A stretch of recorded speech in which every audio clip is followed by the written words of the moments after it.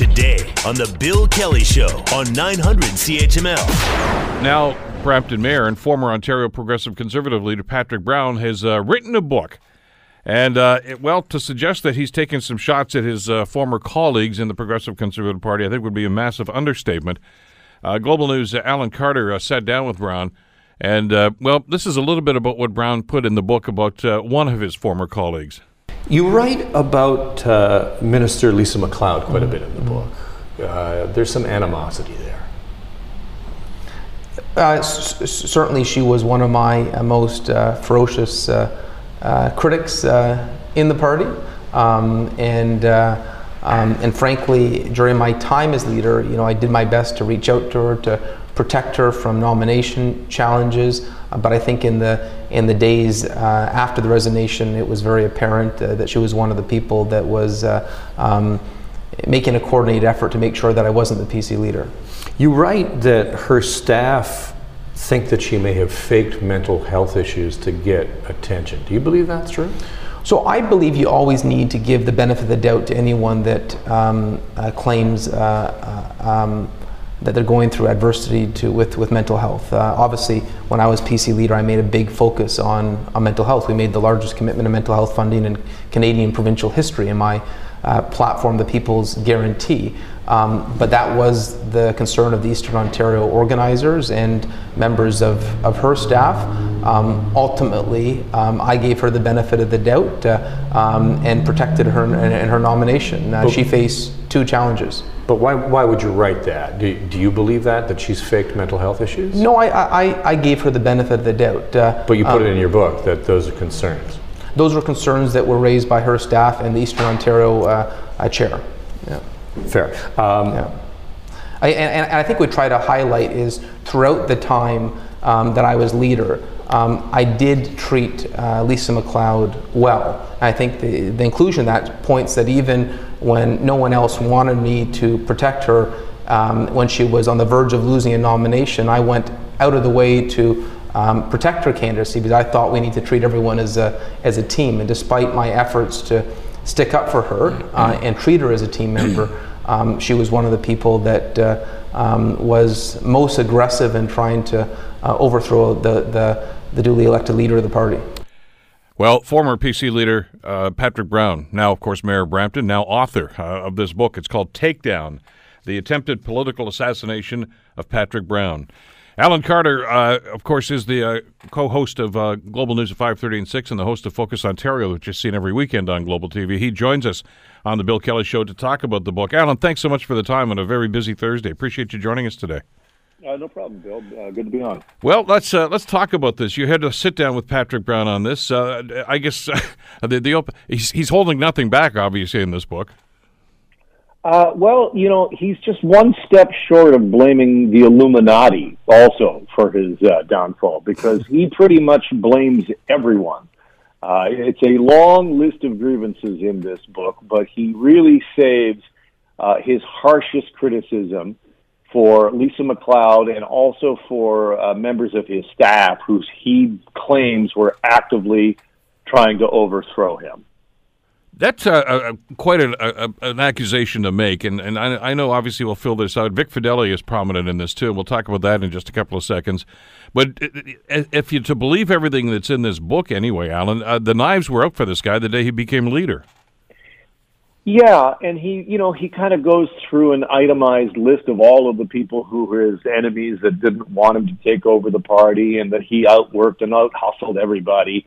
And, you keep in mind that when Mr. Brown won the leadership of the PC party, he only had the support of two members of caucus. Everybody else wanted Christine Elliott in the caucus. And then when he came in and said, well, you know what, I'm going to reverse my stance on sex ed. Well, that didn't go over well with a bunch of people. And then he said, yeah, now I'm going to approve a carbon pricing scheme. I'm all for cap and trade, or some kind of carbon capture price, not cap and trade in particular. And, of course, that annoyed a whole lot of people. So what I think is interesting is that as he blames everyone, and then he, at the end of the interview, I said, well, here's all of these things. You hired the staff, you did this, you did that, you did the other thing, you had that disastrous press conference. Aren't you to blame for your own downfall in some way? And he says, no, No, he doesn't take any responsibility for it. Notwithstanding some of the accusations that were leveled at him at that time, including, of course, the report that CTV ran that particular night that really was the catalyst for that. He's and of course, there's legal action now for that, isn't there? Yeah, it's an $8 million defamation suit, and we should say that Global News contacted CTV, and again, CTV reiterated they stand by their story. Mr. Brown has accused CTV of shoddy journalism, but I think that it's important to sort of take that out of, the assessment of what happened to Mr. Brown. If you take Mr. Brown at his word, and remember there's a court action on that, if you take him at his word and that he is absolutely blameless of these accusations of sexual impropriety, you have to ask yourself, why is it that his staff and the caucus and a good portion of the party were so willing to huck him over and chuck him overboard the second he ran into trouble? Well, it's a question that he needs to answer, really. But he as you indicate, there's a whole idea right now that it's everybody else's fault except mine. I mean, we've heard this from political leaders in the past, but there seems to be, at least anyway, evidence to the contrary there. Well, certainly, if you read the book and you take out every time he says, well, that was a mistake, and I should have done this different, I shouldn't have held that press conference, and, well, it was the fault of my advisors who told me to do it. Well, I mean, at the end of the day, political leaders are where the buck stops for a reason. They are responsible for the staff they hire. They are responsible for whether or not they take that staff's advice. You wear it at the end of the day. Surprise, surprise. That's how it works. But he characterized that period of time there where he knew CTV was going to run the story, and then that late night press conference at Queen's Park. First of all, you're right. Nobody put a gun to his head and said you have to do this. I mean, I'm sure he was advised to do this, but it was ultimately his decision. Yet now he's just kind of rolling this whole thing back and say this whole thing was a manipulation by a whole lot of other people. But he still has the power as the leader of the party to withstand that and to push back, and he didn't. Well, he couldn't withstand it because the second that he got into trouble, as he points out, the conservative knives came out for him. He was a weak leader, and to get pushed off your perch that easily when you're, I think Mr. Brown has yet to appreciate that he himself was the architect of his own demise in a great number of ways. Alan, was there any indication at all while he was still the leader that there were rumblings, that there was a lot of discontent? Clearly there was in the caucus now. Yeah, we knew that there was discontent with there were members within the caucus, Randy Hillier, Lisa McLeod, although not quite so vocally until after Brown was pushed out. But there were rumblings that we knew that there were members of the caucus who were not happy. The more conservative of the conservative caucus clearly not happy with his plan on carbon capture. And all of the problems with nominations, too. Let's not forget all the problems that were happening with nominations. And he kind of glosses over it in the book and says, well, I took a hands-off approach to this. This was the staff that was doing it. And again, this whole sense of just because I'm the party leader, just because I'm the guy in charge doesn't mean I'm culpable, which I don't know if that washes. Well, that's not the narrative we heard, and as you know, one of them is right here in our backyard, the Ancaster riding, and there have been arrests made in a police investigation about that, so I guess that hasn't been resolved yet, but there was some pretty shady stuff during that whole nomination process, not just here in Hamilton. No, right across the province. There were all kinds of problems where it looked like Mr. Brown was putting his fingers on the scales and tipping it this way or that way or trying to bring someone, and it just, there were just enough problems. And Mr. Brown, I interviewed him a number of times when he was still leader about this, and his position was, everybody wants to run for us. It's a great problem to have. And I think that the bottom line is that that's not really the case. Well, I mean, even the riding, which eventually Donna Skelly won for the PCs in the last provincial election, there was a great deal of controversy about the fact that she was pretty much handpicked to run there. and she was closely affiliated at that time with Patrick Brown. And so once again, that put fuel to the fire that he was manipulating this whole process.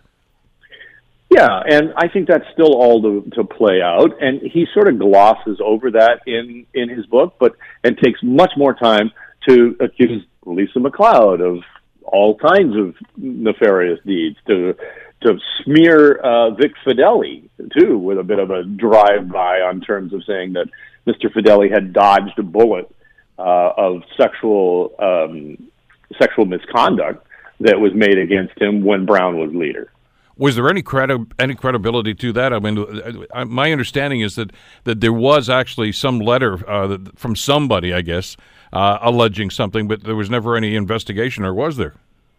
So Brown says that there was a letter left on his desk from a staff member addressed to him, alleging sexual misconduct by Mr. Fideli. That he spoke to the complainant, who was adamant that she would not participate in any investigation. And so nothing further happened. There was no investigation. Nothing happened further while Brown was leader, other than he spoke to Fideli and said, just stay away from this person.